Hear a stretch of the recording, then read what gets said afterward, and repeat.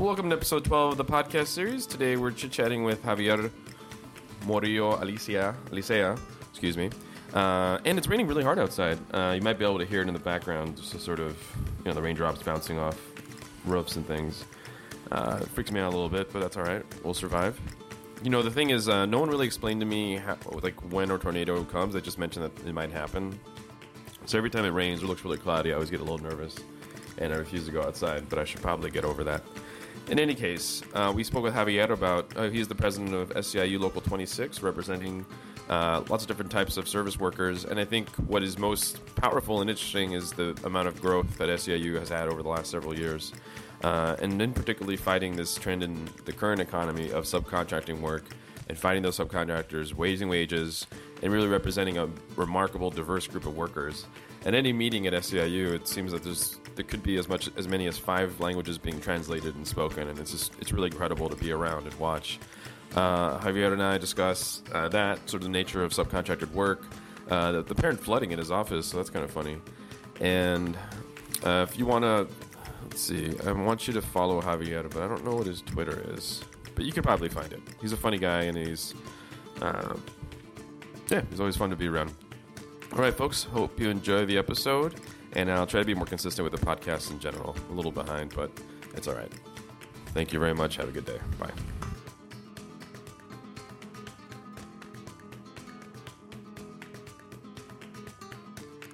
Yeah, it's pretty awesome. Here we go. Yeah, Javier. How you doing? So your office is flooded today? Yep. What does that mean?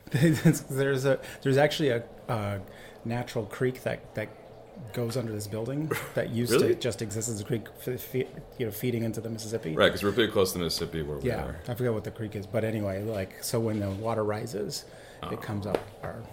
And there's no barriers to the creek, or There should be, but there's a hole in the down there that I don't know if they can't block it off or what, but when it gets high, it just comes straight up to the So just every so often. Yeah, when it's flooding. Did you go fishing down there? Or? Yeah, I haven't seen anything alive there yet, but. Yeah.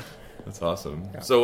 So you're president of SEIU Local 26? Local 26 in Minnesota, yep. Awesome. Can you tell us a little bit about that? And for folks that don't know that are listening from other parts of the country. Sure. So Local 26 is the SEIU Property Services Union here in Minnesota. So we are janitors, security officers, window cleaners, all kinds of service work, all in the private sector. The vast majority of our members, all janitors and security officers, work for subcontractors. Okay. So it's a subcontracted industry. So it's very, although SEIU has been organizing, subcontracted workers for now decades, it has become really where this workforce is sort of at the forefront of where the economy is going, because so much of the American workforce and worldwide now is contingent in some way, right. Either subcontracted or temp or seasonal or part-time, and so. That's the work that's our current membership, and that's where our organizing is happening now. And talk about maybe some of the most recent victories for 26. So we have close to 6,000 members. Last year in our contract negotiations, janitors and security officers were in negotiations at the same time, and as a result of that, at the end of those negotiations, our union grew by about 1,000 security officers. So it's was there 15% or something? Yeah, the downtown officers were already union, and then we organized the suburban officers, and that was settled their first contract last year. And then we have been part of this table, Minnesotans for a Fair Economy, that was part of SEIU's national campaign, Fight for Fair Economy. But here in Minnesota, we did it a little differently than most other SEIU cities did it. We put together a table of like-minded organizations that, with sort of 2 basic commitments. One was of shared resources, of working with each other differently in a different way. But the second was the shared analysis, that we were not going to, it wasn't about taking on a new campaign altogether, but rather aligning our existing campaigns under a shared analysis of what the problem is in our society, and that problem being unbridled corporate power and its resulting income and race inequalities. And so so we've now that's been over 2 years that we've been organizing under that premise. Yeah, and so it's a table of SEIU and community organizations. So it's a labor community partnerships, including Setul or Worker Center, the ISAIA, the coalition of over 100 congregations, Neighborhoods Organizing for Change, a community organization that organizes mostly in the African American community in Minneapolis. Missing Take Action Minnesota, like they do community organizing and political organizing as well, and at different times, like Jewish Community Action and others have been involved as well, and UFCW 1189. And and as a part of that work, we have, what started out, like I said, like we were aligning all our different campaigns along a shared analysis. What did that come out of? Was there a concern before that folks weren't like supporting each other, or no? I think, or was it just about mobilizing resources? Well, so I think in Minnesota we're very good at coalition politics. Like people progressives are used to working in coalition with each other. And why I say this is not a coalition but an alignment is that a coalition generally you have like an issue that brings you together. Right. Like we need to win the minimum wage or whatever, and you either win it or you lose it or what. It's short term. And same as like with political seasons, and we do that very well in Minnesota. But what we don't have is a permanent movement making infrastructure. And so you want sustained long-term. Exactly. Right. And so if originally the premise as we thought of it as when we were aligning our campaigns, we're doing something that the right wing has been very good at, which is that like no matter what skirmish they are involved in at any given time, their analysis of the problem is always the same. The solution's always the same. They're very consistent. Big government. Very big government, right? No matter what they're talking about, whether it's taxes, war, doesn't matter. Right. Big government. And so the idea is that this would be our drum beat. And when we started in 2000, God, when is it now? 11.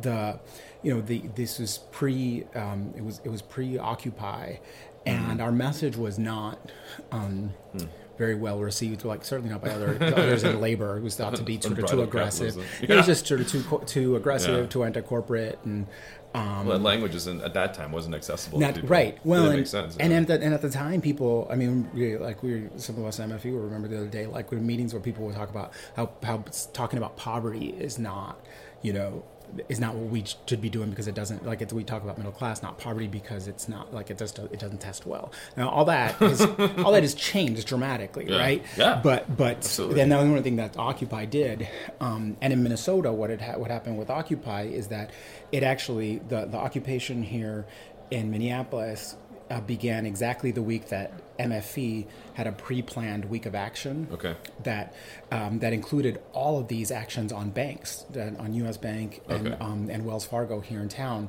So the first week of Occupy in Minnesota looked a lot bigger. Like all of the press of that week was like there's a rebellion against the banks, which there was, but we'd been planning our rebellion for months, right? And so we were able to just like take care of that, take advantage of that opportunity, really blow that up. And so the idea is to build this narrative about unbridled corporate power, build this narrative about inequity through all of our campaigns, and that no matter what we were doing, that is what we were talking about.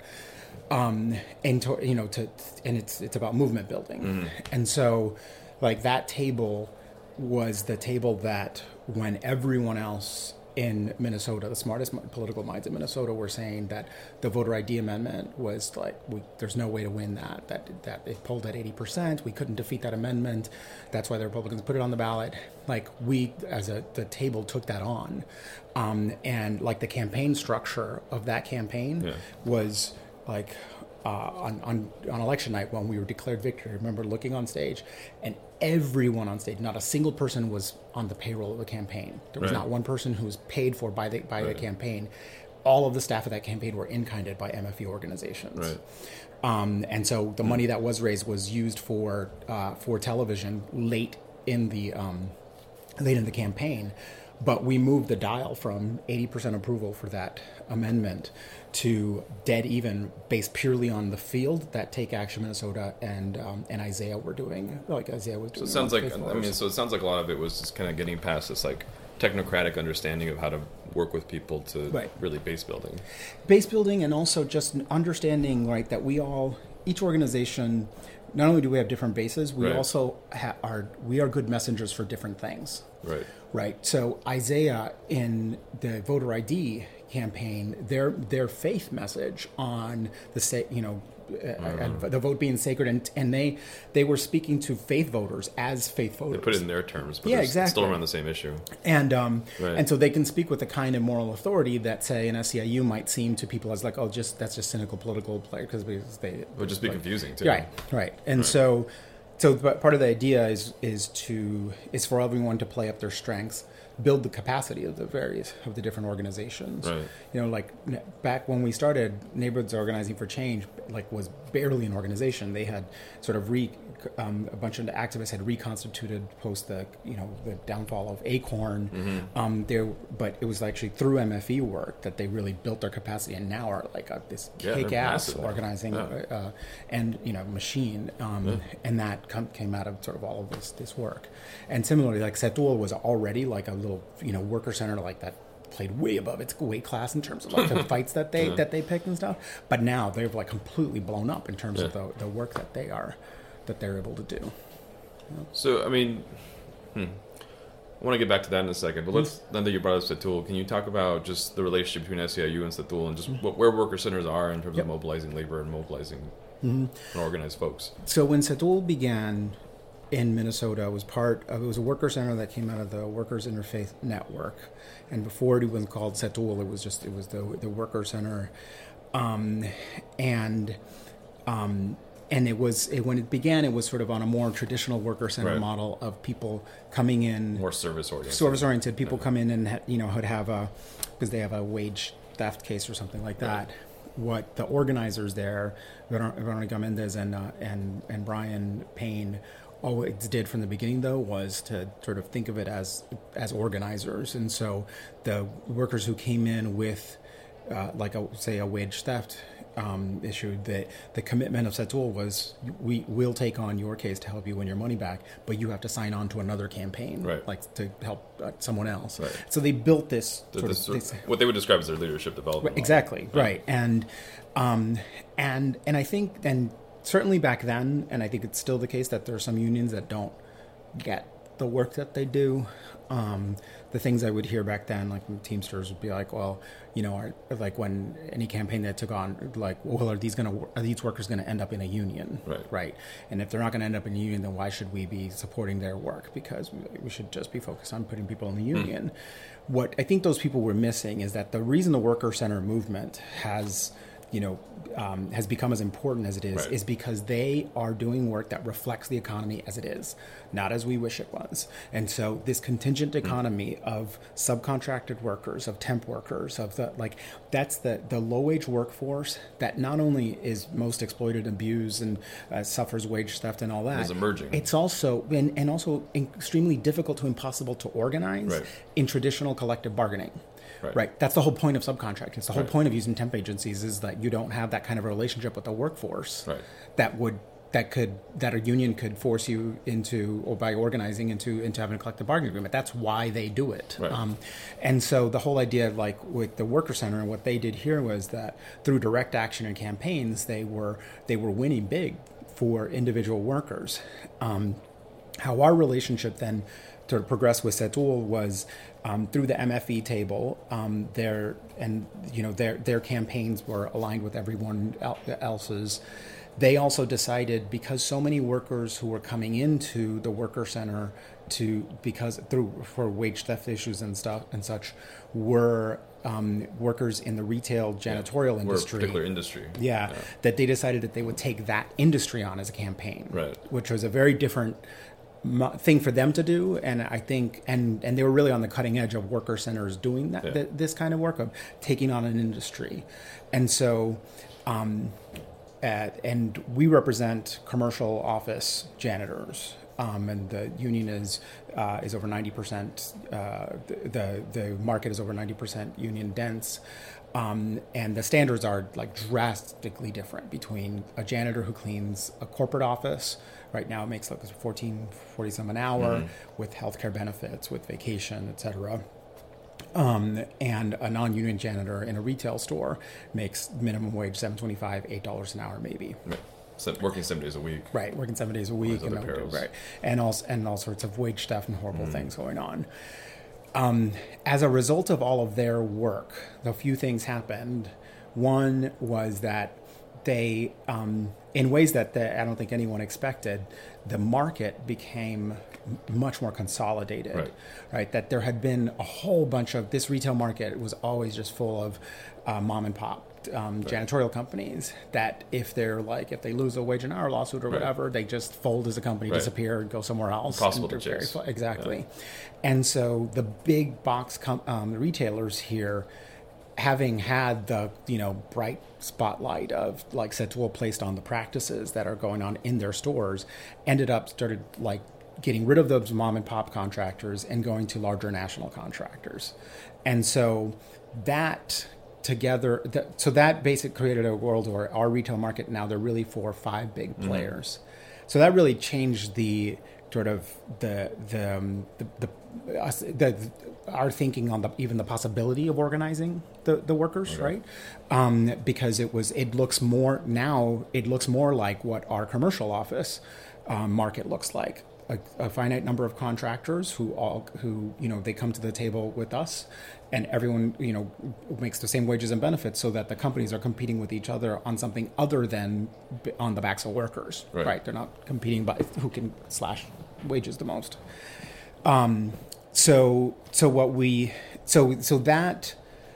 fact that the market became consolidated first, like sort of opened the possibility, like this might be a market that we can organize along the lines of the ways in which we are comfortable doing, which know how to organize. We know how to organize. But then second, and one thing that we've done for a while went through a process where Setul and the members of Setul, their board, and SEIU Local 26 decided to work together and on this retail market campaign with an understanding a formalized understanding that when we win for these workers, that they will be members of a union, but they will be joint members of SEIU Local 26 and Setul. And that's a real, to my mind, I now we're actually, I think, close to a point where that's actually going to happen. I'm certain of it. And at the beginning, it's a completely new model, right? The whole idea is, I think there are lots of us in the labor movement who've been thinking for a while, like we need to figure out what are the new forms of worker organization. And I think there'll be lots of different things, some traditional collective bargaining, some pure worker center, and some, I hope, along these lines where like sort of a meld of the two.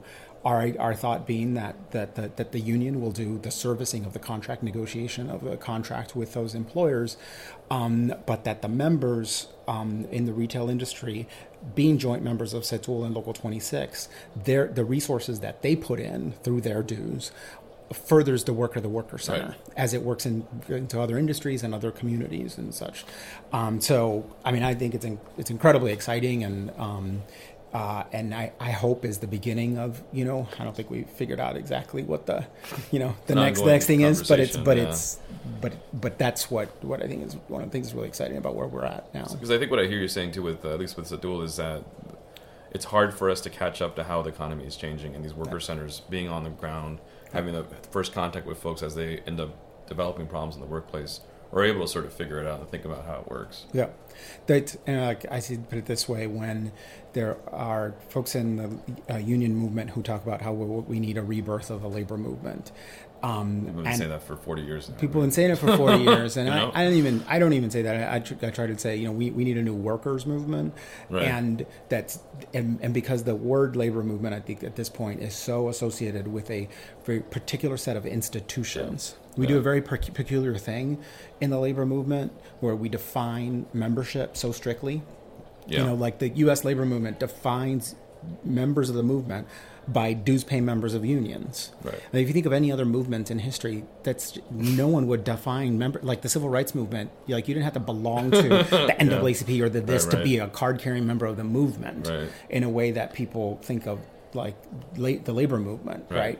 And so like I mean, why wouldn't you think that people who come out to an action in support of workers, aren't they a part of the labor movement? Even if they're not themselves in a union, and aren't worker centers a part of the labor movement since they're organizing in workplaces for worker justice? And so I think that what the worker centers are doing is looking at the economy as it is today, and organizing for power within that economy as it is. And I think the labor movement is, by and large, when people say we need to revive the labor movement, like my answer to that is like, look, employers have already figured out a response, like the answer to the solution to the problem we present them with the renewed labor movement along its current lines. Like if we like right now, the labor movement, the AFL-CIO, it's still structured along the lines of an economy that literally just doesn't exist anymore.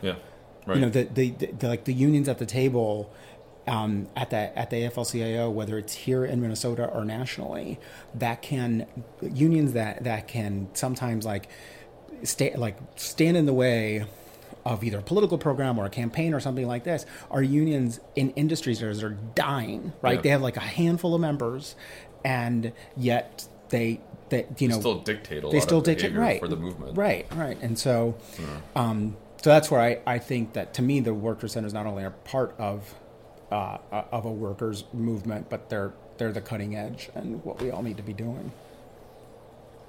So, I mean, I think what I'm trying to get back to, at least with the MFE piece, is do you think that you're developing a model for how to organize workers with this sort of MFE public alignment piece, with this worker center, sort of working with people on the ground where they are piece? Yep, I think that's what our goal is. That's what we've, and there's a lot of different policy arenas that the various organizations work in.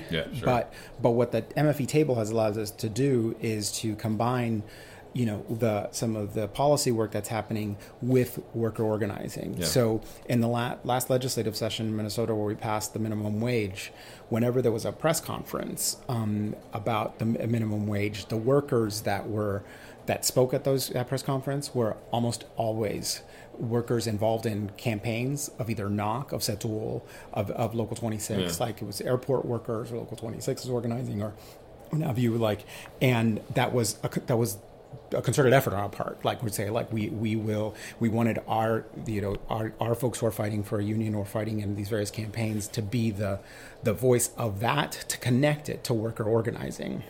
Yeah, because I think it's like, I worked a lot with interfaith organizations in Los Angeles, but it was always different because they were just kind of invited to be at the press conference. They weren't invited to be a part of the visioning of the base building. Right. And it seems like that's fairly distinctive here. Yeah.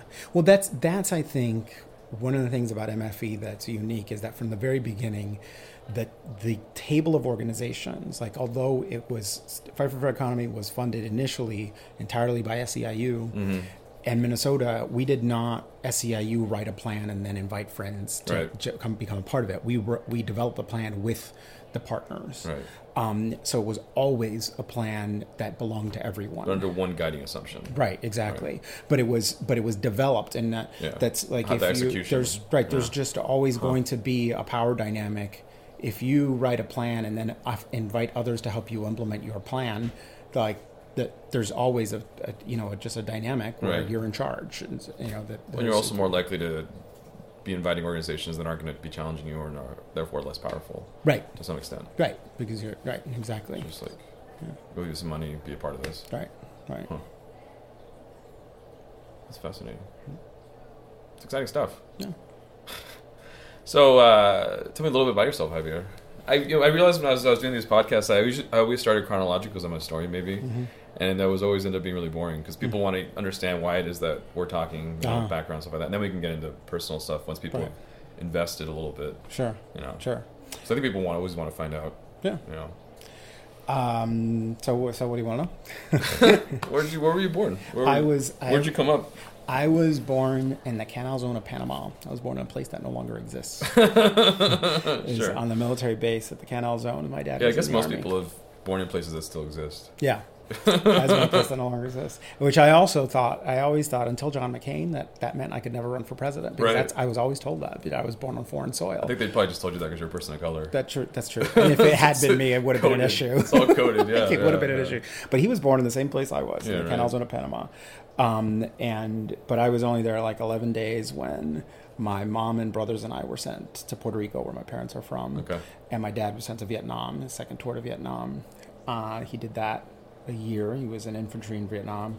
He came back. We got orders to go to Texas. We were there 3 years. Actually, interestingly, he got third orders to go to Vietnam almost as soon as he got back. Wow. But there was, at the time, this was 1971, and there was a lot of attention finally being shown on the fact that men of color were being drafted at higher rates. Right. And the Congressional Black Caucus actually did these hearings across the country, and they came to my dad's base, and their hearing sort of uncovered that basically my dad's battalion, that African American, his specific battalion. It was, but in his specific battalion, that African American and Latino soldiers were being given third orders to go to Vietnam. It's a larger phenomenon. It was being represented. Yeah, and so they pulled back the orders of the African American and Latino soldiers and sent like white soldiers. It's that arbitrary. They just do it that quickly too. Right. As much as they can send them, they also can pull them back. So the Congressional Black Caucus probably saved my dad's life. And so we were there, ended up being there 3 years, Germany 3 years, then moved back to Puerto Rico when I was 7. That was supposed to be just another 3-year tour. But my mom, in the middle of that, got pretty sick, and the illness lasted a while, and so we had to, it kept extending. And so we ended up staying until I graduated from high school there. So I grew up in Puerto Rico, but I had this very bizarre upbringing in Puerto Rico because I grew up on a military base, on a U.S. military base. So it's mostly Puerto Rican soldiers, and the schools. It's a Department of Defense school. Institution on a colony. Yeah, but like in Puerto Rico, my dad joined the Army because in 1961, there were no avenues for people to get out of poverty. Right, he and my mom were very poor. Joined the Army, and on the military base where I grew up in, I went to the Department of Defense school there. Actually, the student body is about 95% Puerto Rican. Mm-hmm. But the curriculum and everything else about the school was hyper American. Like we had homecoming kings and queens like no other Puerto Rican high school. We had a football team and no one else you had American football. No one gives a shit. Well, these other expat schools, but they were really sucked and so we practically had to beg people to create a football team so that we could beat them. It was just bizarre. And we'd have pep rallies and so it still has that kind of colonial position then. And subtle, but more. Yeah, I mean, it was just I grew up. We were when we grew up in Puerto Rico. My siblings and I were the only people in our family in our extended family who were bilingual. Right. Now it's very different. Right. There, but in high school, we did American musicals. I was Professor Harold Hill in The Music Man in an all Puerto Rican cast. She loved The Music Man, which we didn't call it that. It was just The Music Man, but. It was just this hyper sort of American. We had that too, and when I was growing up in Los Angeles, it was 90% Latino. Mm-hmm. We would do the Pledge of Allegiance, and we did too. They didn't speak English though. It was no one spoke English, so we were just kind of mouthing things. Yeah. I was blown away and just recently heard, because I don't have kids, but heard that they don't do the Pledge of Allegiance in schools anymore. No, apparently it's because I think there were laws because some religions it's against your faith to. Right. So people don't do it anymore. I was like, what the fuck? I grew up, not only we did the Pledge of Allegiance every morning and sang My Country 'Tis of Thee, and sometimes America the Beautiful, and So I think I was the most English proficient among my peers, and even though we didn't really know what we were saying. Yeah.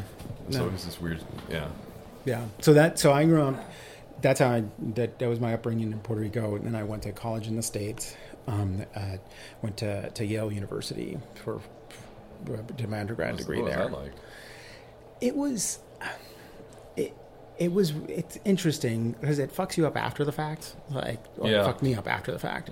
Because it was like I grew up on this. Well, you realize what poverty is, and you realize what wealth is a little bit. Yeah, but in weird ways, right? No, like sure. so, like growing up, because we were bilingual, we were like the first people in Puerto Rico to have cable TV. Now everyone has cable TV, but on the military base.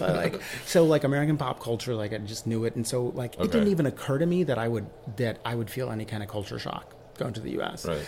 I didn't, we didn't have money. I wasn't able to visit colleges. I applied to Yale because some recruiters came to my high school. I didn't even go to the thing that my counselor called me up later. And he's like, hey, the recruiters left some stuff for you. They think you should apply. So I applied, and then I got in, and my English teacher's like, no, you don't say no to Yale. I'm like, all right.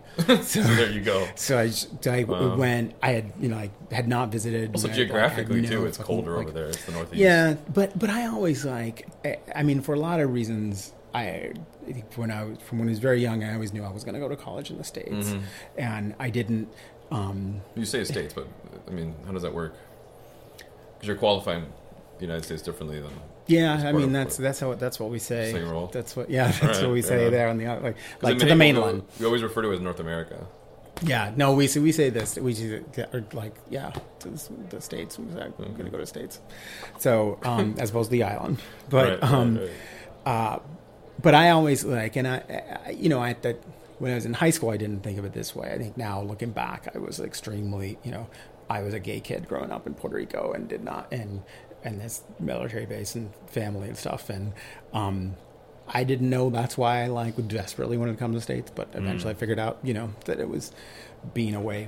We can't articulate these things when you're young. It's just hard to get our heads around it. Yeah. And so it wasn't until I graduated from Yale that I really wrapped my brain around what Yale is, what a place like Yale is. It's it's a factory that produces a product, and that product is elites, and it's producing cultural capital in a really intensive way. Right. And so no matter what people study, there are just all these fields. Austin Goolsbee, who is the president's senior economic advisor of Obama's in his first term, he was my sophomore year roommate. Sure. And my partner and I used to laugh all the time. We would be on the news and be like, "Oh, I know that person or that person." And be like, "What the fuck? What?" Yeah. And that's just what it is. It's and I didn't. When you're there. My freshman year, lived across the hall from a dude whose last name was Pillsbury, as in the Doughboy, and because I think his family is actually from Minnesota. I think it is. Yeah. He had a cousin who lived in the same dorm room as entryway a floor up. This woman named Heidi. Actually between them they had 14 cousins at Yale at that time. Think about that. Jesus. And she had been kicked out of 2 prep schools for drug use. She still got into Yale. Yeah. He was and so every year when they have did John go to Yale too? No. We met in graduate school years later, University of Michigan. But yeah, so that was the stuff so every year we'd have the obligatory debate about affirmative action. We were yeah, but this family has 16 fucking cousins. Right. How's that not affirmative action? It's they're that's quite the meritocracy. And try to imagine a Latino kid who gets kicked out of 2 schools for drug use, getting to any college, not being in prison. Yeah, yeah. So my buddy went to law school there, and I went to go visit her once. And I was just overwhelmed by just how it incubates these particular communities and this particular wealth. Yeah. Just the sense of entitlement and the sense of dominance that emerges out of those schools. But it's a campus without cars. So right, it's very dense. Right, but you also there aren't you can't have a car on. You just can't have campus. a car. It's not, they don't prohibit it, but there's literally nowhere to put it, and everyone lives on campus mostly, and so there's no space and cars are such a symbol of that's when you I think can really see where who the wealthy people are and who not. And all the prep school kids, I don't know if this is still true, but back then they dressed like shit. So so the dorm, the people with the ripped jeans, my mom would never let me go out in fucking ripped jeans, right? But so I went to school with nice clothes, and they all looked like hell. So it took me a while to figure out. I was like, oh, they're the rich ones. Yeah. Well, because I think for me too, my dad would always pressure me to perform and not look like a mess, because he was we already perceived to be terrible. Right. No, exactly. And we have to try to at least aesthetically get beyond that. Yeah. And now I have a burly beard because I'm tired of that. Yeah. No, it took it took years before I would stop. Like, we used to have to dress up to get on an airplane. Yeah, right. We just dress really, really nice to get on an airplane. Like, it was such a revelation as an adult to be like, I can just dress comfortably and get on a plane. No, I put on sweatpants and I enjoy my flight. Yeah. Thank you very much. Right. So I went there. Then I went to graduate school, and was in graduate school like a long time. How many years? I started at UC San Diego. Oh, that's where you got your master's? So I started a PhD program there. Then I transferred to the University of Michigan to a joint program in anthropology and history. Okay. And so when I came to Minnesota in 2000, it's kind of a rare thing to do for a PhD student to like transfer. Yes. It's not. I hated San Diego. The term doesn't even come up. You don't like San Diego? What did you like about San Diego? The military stuff? No, I'm used to that. Yeah, that's right, fine. That makes sense. No. Most of us from LA don't. That's why we don't like San Diego. No, well, it was the conservative. Very conservative. Stuff. Yeah. That was the stuff that, especially within a state that has a reputation for being very liberal. And I didn't. So I didn't have a car then, and you just can't live. You can't freaking. And so, like, I was living in downtown La Jolla, and I would like take the bus onto campus. Right. It's just a few stops, but my stop that I got on was like the first stop dropping off people who are going to work in La Jolla in these like nice houses. Yeah. So you get on the bus in San Diego, everyone speaks to you in Spanish because there's like, if you're on the fucking bus, like you're like obviously you're Latino. So and like just the absolute hypocrisy of like how people in that area, I knew how they voted. Yeah. But all have undocumented workers working in their homes. They're very like wealthy. They're very wealthy, and they hate that. Back then, it was like very anti-immigrant, except their own personal their servants so they're okay with. There's a line they like called the nanny line because it's all the folks that are going from East LA to Beverly Hills. It's like an hour ride and super uncomfortable. Yeah, so it was like that. It was the hypocrisy of all that. The wedding's all right, but I grew up in Puerto Rico, so I wasn't that impressed by that. And then and I just didn't love my program there. That the history program there was pretty traditional, and I was looking for more interdisciplinary. Rigid, I was looking for more kind of interdisciplinary work, and then University of Michigan was exactly what I wanted. So you ended up in Michigan. University of Michigan, and I was working on a PhD when I came to Minnesota in 2000. Were you just like lecturing, or? I had a predoctoral fellowship to teach at Carleton College. Okay. And it was supposed to be a 1-year thing. This was in 2000. They extended it a year, and then my third year I taught at McAllister. It was the leave replacement for the Latin America historian while I was applying for the tenure track job at Carleton. Okay. Carleton did like the thing that... And you were finishing your doctorate. I was finishing my doctorate. And then, so I still have 3 out of 5 chapters? 3 chapters of a 5-chapter dissertation written somewhere. Yeah. But kind of a bunch of things sort of coincided at once. One was that, like, Carleton did what academic institutions are just, like, do so typically. Like, when I left, they were like, you're coming back, this job is for you, like, and then I didn't get the job. Right. Who'd they get instead? I don't remember. I don't know. Some other guy. Curious. So there was a combination of sort of feel of that, and that was the fall of 2002, and so it was the fall that we were like heading into war. Yeah. So you're feeling disillusioned about academia as a whole. And you're facing the sort of and then drumbeats. And then there was a war. It was Wellstone voting against the war, and then dying in his plane crash, and that death in particular just really making me think, like, I had because I think that moment sits with so many people here. Yeah. Oh yeah, really no, strongly. I think there's a whole generation of people in Minnesota who, like I, had completely different careers, and because of that moment just completely changed to do something else with their lives, and and it was absolutely that for me. What it did was sort of bring together, like I had for years resisted this idea of like the ivory tower. The reason I wanted to become an academic was because I came to political and intellectual consciousness when I was in college, and I was like, to me, it was about being a part of young people's development at that moment. Being an activist scholar. That's right. Yeah. And so I resisted the notion of the ivory tower for a long time, but then just eventually just realized that it's actually, in this country, it's actually just true that academic institutions not only don't reward engaged scholarship. No, they punish it. Like the more accessible you write, the less likely you are to be tenured. Right. Even junior colleges now are asking for like multiple publications. That was whereas 10 years they didn't. That was the thing about Carleton. It was like the chair of the department at the time was someone who had one publication, and it was a book review.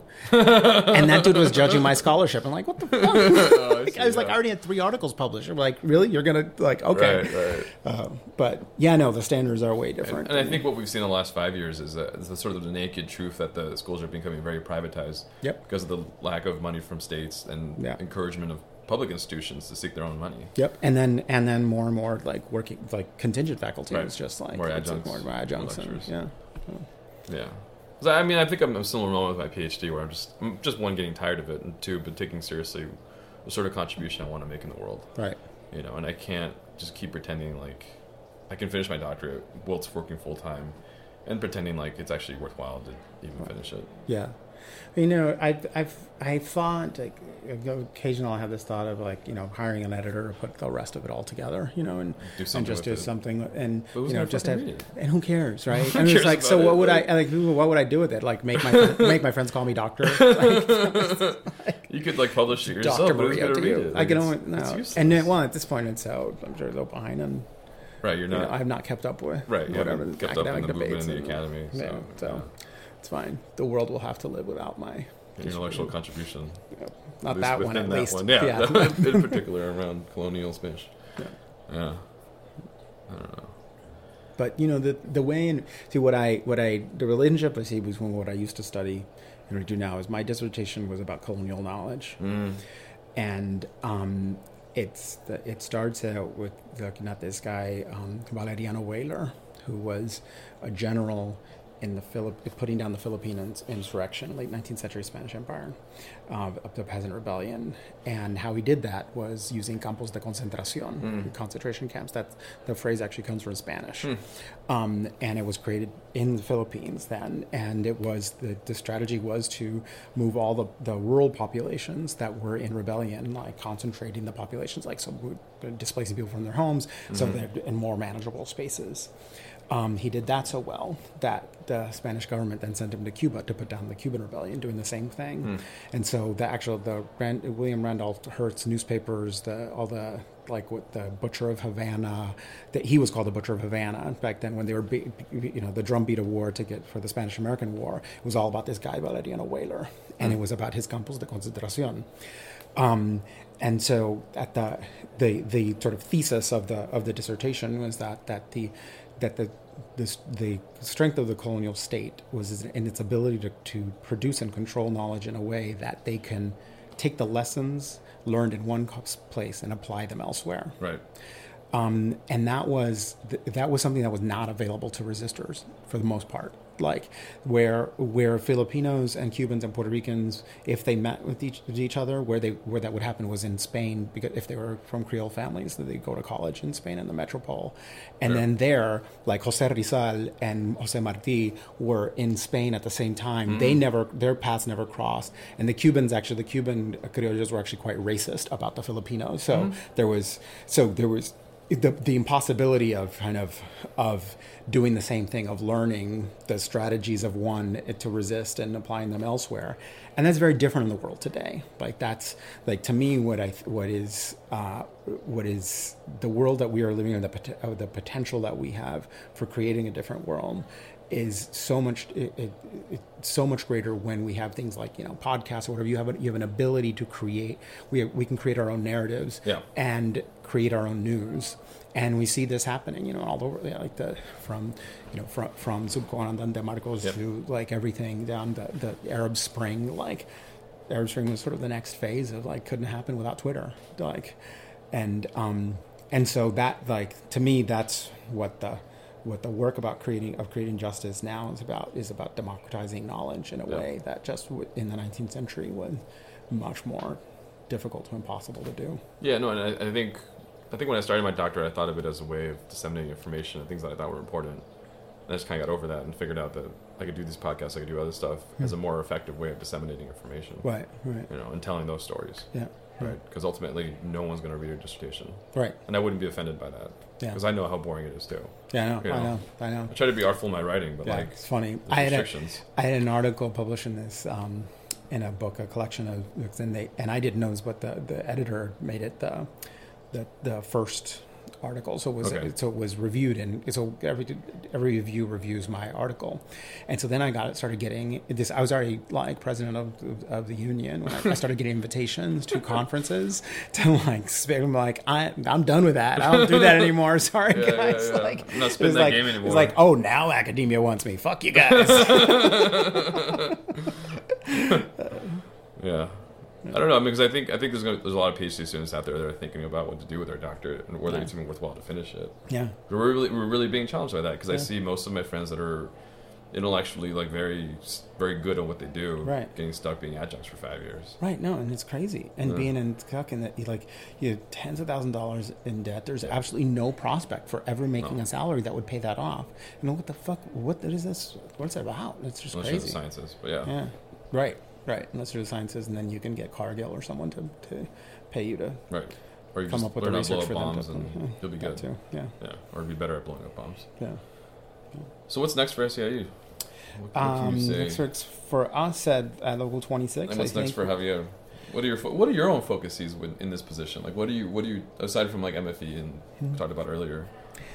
Well, so as much as you want to talk about it. Yeah. So I do a lot of work in politics. When I first sort of changed careers and decided I wasn't going to be an academic anymore, and after Wellstone, I started working in political campaigns. And when I got a job at SEIU, I thought it was going to be a first job in politics, not a first job in the labor movement.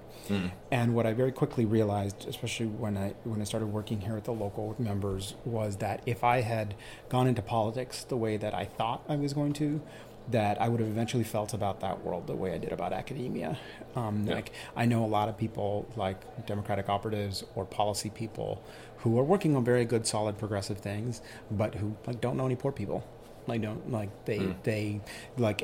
lives are so segmented in society, and even if you're not rich, being educated, having a college education, if you're not actively seeking out a diverse environment for yourself, you can very easily segment yourself into seeing never seen other worlds. And this work just, I love the political voice that I have and that the union has, but you can't help but be grounded in reality. Yeah, keeps you honest. Yeah, you just have to be grounded in reality, because when you negotiate contracts that make the difference between someone getting a raise or not, that's very real. Well, you have a constituency too. Right. There's a base, right. Yeah. And so so I do a lot of the political work with the union, and I do quite a bit from that started doing kind of punditry stuff, just sort of from progressive perspective on some political talk shows, things like that. And so that's kind of a related, not exactly sort of job related, but sort of tangentially related thing that I do. And then more recently, I started getting really involved in storytelling, and story slams and things like that. Some of the stories that I've told are social justice related, work related. Some are completely not at all. I remember when we were at a fundraiser, and I just was like, "Hey, have you heard anything new?" You're like, "Oh yeah, I told a story and blah blah blah." I was like, "What?" Yeah. Okay.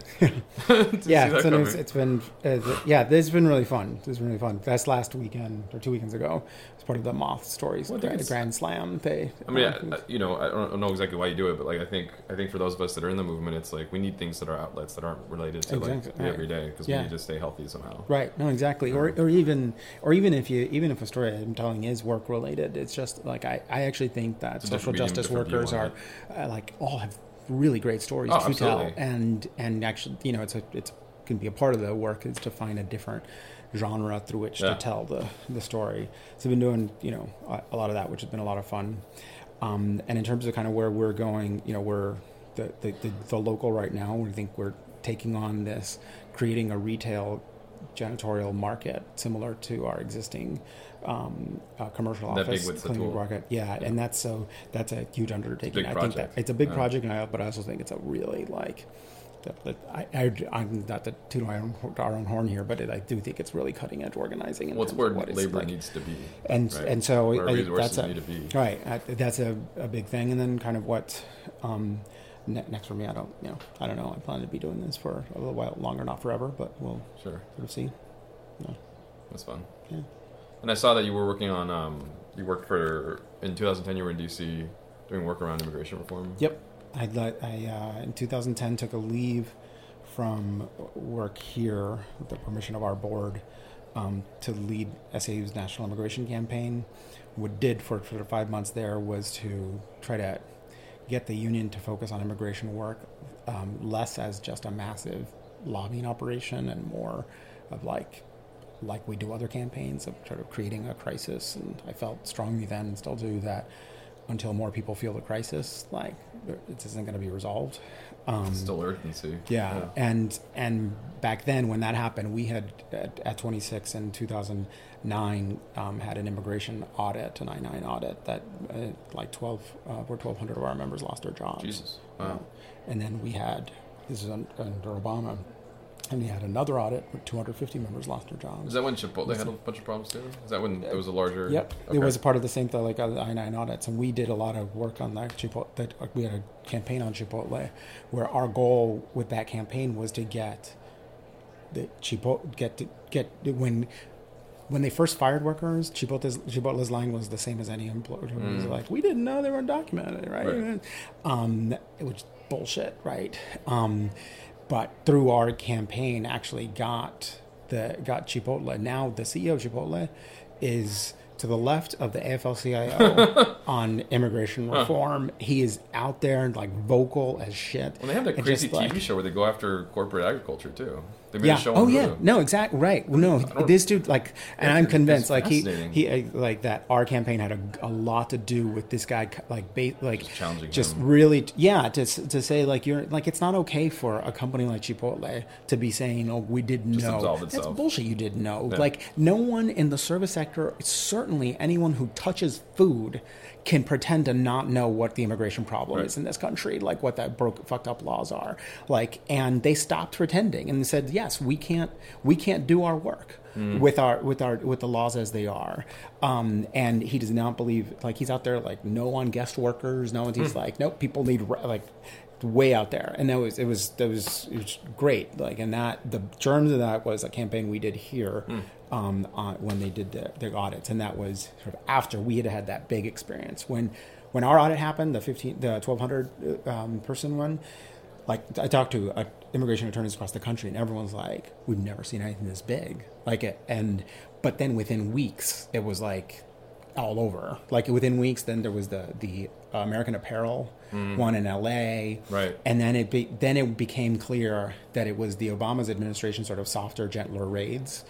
And it took us a long time to get them to understand how, like, that in this weird way, what the I-9 audits were doing was like yes, you didn't have the militarized raids of the Bush era, but the I-9 audits were actually in some ways more pernicious in that what they do is actually feed the very underground economy that exploits a broken immigration system. Yeah. And so our members who are not depressing anyone's wages as union janitors, were actually raising wages for all union janitors. Many of them like ended up working in jobs like at dump bodies paid for like paid cash or whatever, paid minimum wage or under, and so they're actually feeding the very underground economy that like just feasts off of this bullshit system. It's fascinating. Yeah. All right, we're near an hour. Is there anything else you want to know? No. Well, thanks a lot, Javier. Good. Thank you. Appreciate the time. Cool. Yeah. Thank you.